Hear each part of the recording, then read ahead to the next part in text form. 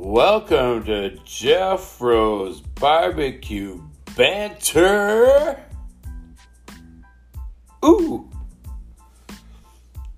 How's it going, everybody? It's Monday, early Monday morning. Just happened to get inspired by a little bit of a barbecue fix. And I thought, we're just talking and we're talking about rub and chicken and ribs and brisket and pork, all that good stuff. And today, I think we're going to talk about, I don't know, what do you want to talk about? Let's talk about charcoal, shall we? Let's talk about fire. Fire's good, it's not always good, but when it comes to barbecuing, you need fire. We all know that. So let's go. Let's get right to it. There's lump charcoal, and there's briquettes, and there's wood. Fuck. Okay, so excuse me. I'm sorry. Oh man. So if you're in the barbecue world, you're gonna want some sort of a ignition system and combustible component to cook your food. So, all right, how do I do this? All right. Honestly, I'm just laughing at myself because I'm a fucking idiot. But no, it's actually interesting because so you go out, get your you've seen the bag of Kingsford, Kingsford charcoal, the blue bag, right? And it's got the guy there. It's got the barbecue on there, and so those are briquettes, right? And to be honest, those are the most versatile cooking utensil you could ever have. Is Kingsford Blue. All right. Now they make all kinds of different ones. If you can get to the States, well, we can't. We're from Canada, so we can't get to the States right now because it's absolutely fucking ridiculous. But anyhow, if you go to the States, the amount of Kingsford charcoal options are through the roof. You can get flavored briquettes like hickory and blah blah blah and this mesquite and a million different kinds of briquettes, which is really cool. But when it comes down to the brass tacks, Kingsford Blue, the blue bag, blue and white bag, that is the most efficient charcoal you can buy. It's more of a slow burner. You can still use it to do high temp stuff, but it is definitely more utilized for slow cooking. And I mean indirect cooking, like we've talked about, heat on one side, no heat on the other. And so you would stack up your Kingsford Blue on the one side and just, cook your fucking bratwurst on the other, right? So the stuff is amazing. So go buy bags and bags of it because it really gives off a great flavor as well. You really don't have to add any wood at all to it. It just gives off a great charcoal flavor and it's wonderful. I've used it for 25 years and it's fantastic. So, and then you got lump charcoal. Now everybody's like, oh, hardwood. Okay, well, yeah, I gotta have that and blah, blah, blah. Okay, yes, you do. But that is for high temperature cooking. So that's for searing of your chops and your steaks and all your stuff, right? And it also gives off a wonderful flavor because it's actual hardwood. It's just charcoal, wood that's been burned down into charcoal, but it chunks and lumps, and it gives you super high heat.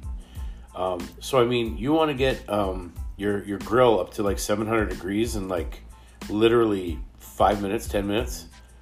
Lump charcoal is the way to go. So if you're going to sear steaks or any of that, it's amazing. It also is amazing to do seafood with, like lobster and stuff. You get that hardwood burning, and then all of a sudden, then you get that nice white kind of, that nice charcoal whiteness. You know what I mean? With that little glow underneath, and now you put your lobster tails on top of that with butter, right? Man, oh man, now I'm starving. God damn it, Jesus. So that's your other, charcoal option, your other heat source, right? And and you can utilize both. There's situations where you can utilize both, but I usually tend to stick to one or the other, depending on what I'm doing, and I think that's a good rule of thumb. If you're going low and slow, or not so high temp, you go with the briquettes. If you're going to go high heat, then you're going to go with the lump charcoal, right? So basic stuff here, people. But a lot of people don't know. They really don't know about, the lump being super hot, or, briquettes being more of a, medium to low heat option, right? So that's why I'm here, people. That's why we're here at Jeffro's Barbecue Banter.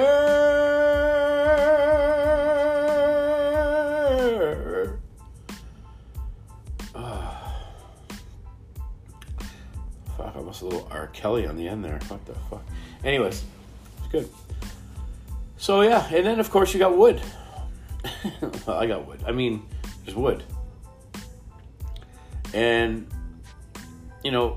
wood takes a long time. You gotta, you're gonna burn your wood, and then you're gonna burn it down into charcoal. And that's a whole, it's almost it's a whole day's process.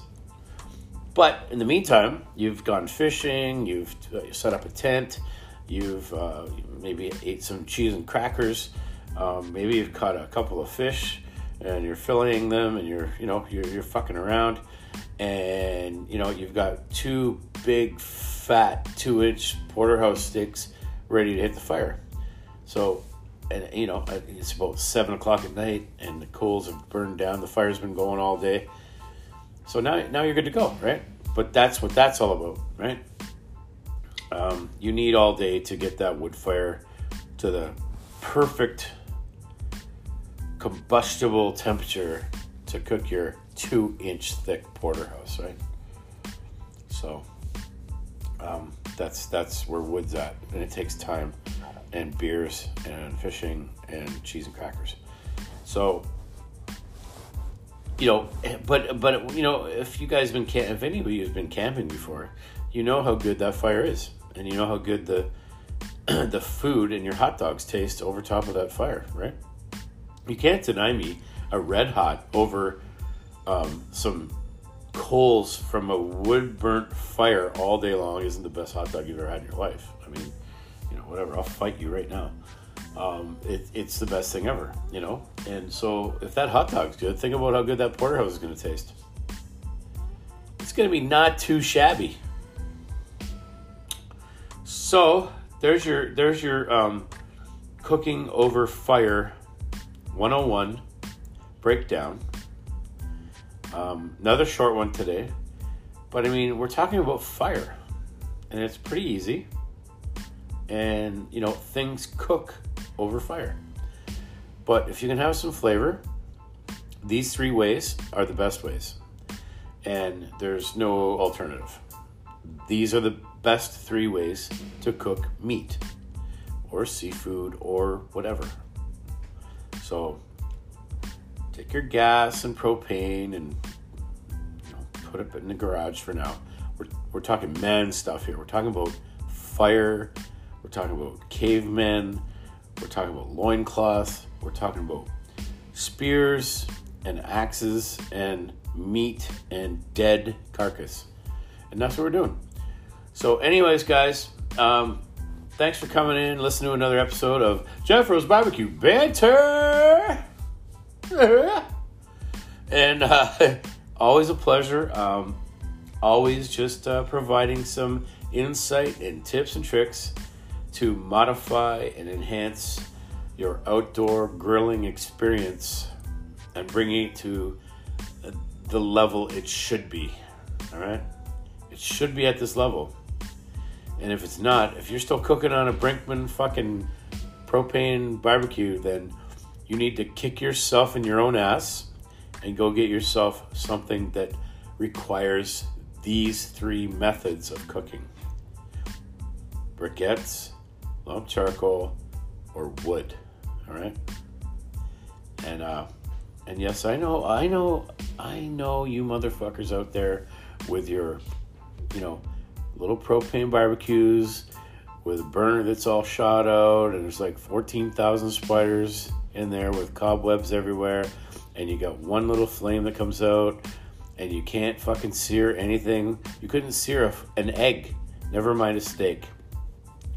There's clogged burners and rusted through shit because you've bought a shitty Brinkmann fucking barbecue that shouldn't even be allowed on Bubbles' front porch of a shed. It should not be allowed. Like, Ricky should not be allowed to cook hot dogs on it. It's disgraceful. You hear me? Disgraceful. Oh, but it was only $150. It was at Canadian Tire. We went down there and, oh yeah, Brinkmann's are on sale. Oh yeah, let's go get a Brinkmann. No, and no. It's absolutely disgusting. It's a waste of your money. Go buy something good. Treat yourself. It's your goddamn food you're cooking. You're not cooking on a piece of junk Brinkmann from China? No. Oh, man. Can I please get my point across? People, it's your time. You're outside. You're grilling. It's your day off. It's your wife's day off. You're chilling. You're relaxing. You're going to fight with a spider-infested Brinkmann with cobwebs with like a half a burner that works. The other one's blown out for 2 years. Big old rust hole in the middle of it. No. The scrap guy won't even take that Brinkmann. You put a Brinkmann at the end of your driveway. The guy that drives around and gets your steel from the end of your driveway, he won't even stop. He'll drive right by and laugh at you. Look at this idiot. He's got a Brinkmann. Never mind. Get yourself a nice barbecue, people. Honestly, it's worth it. It's worth it. Listen to what I say. Listen to the language I'm speaking.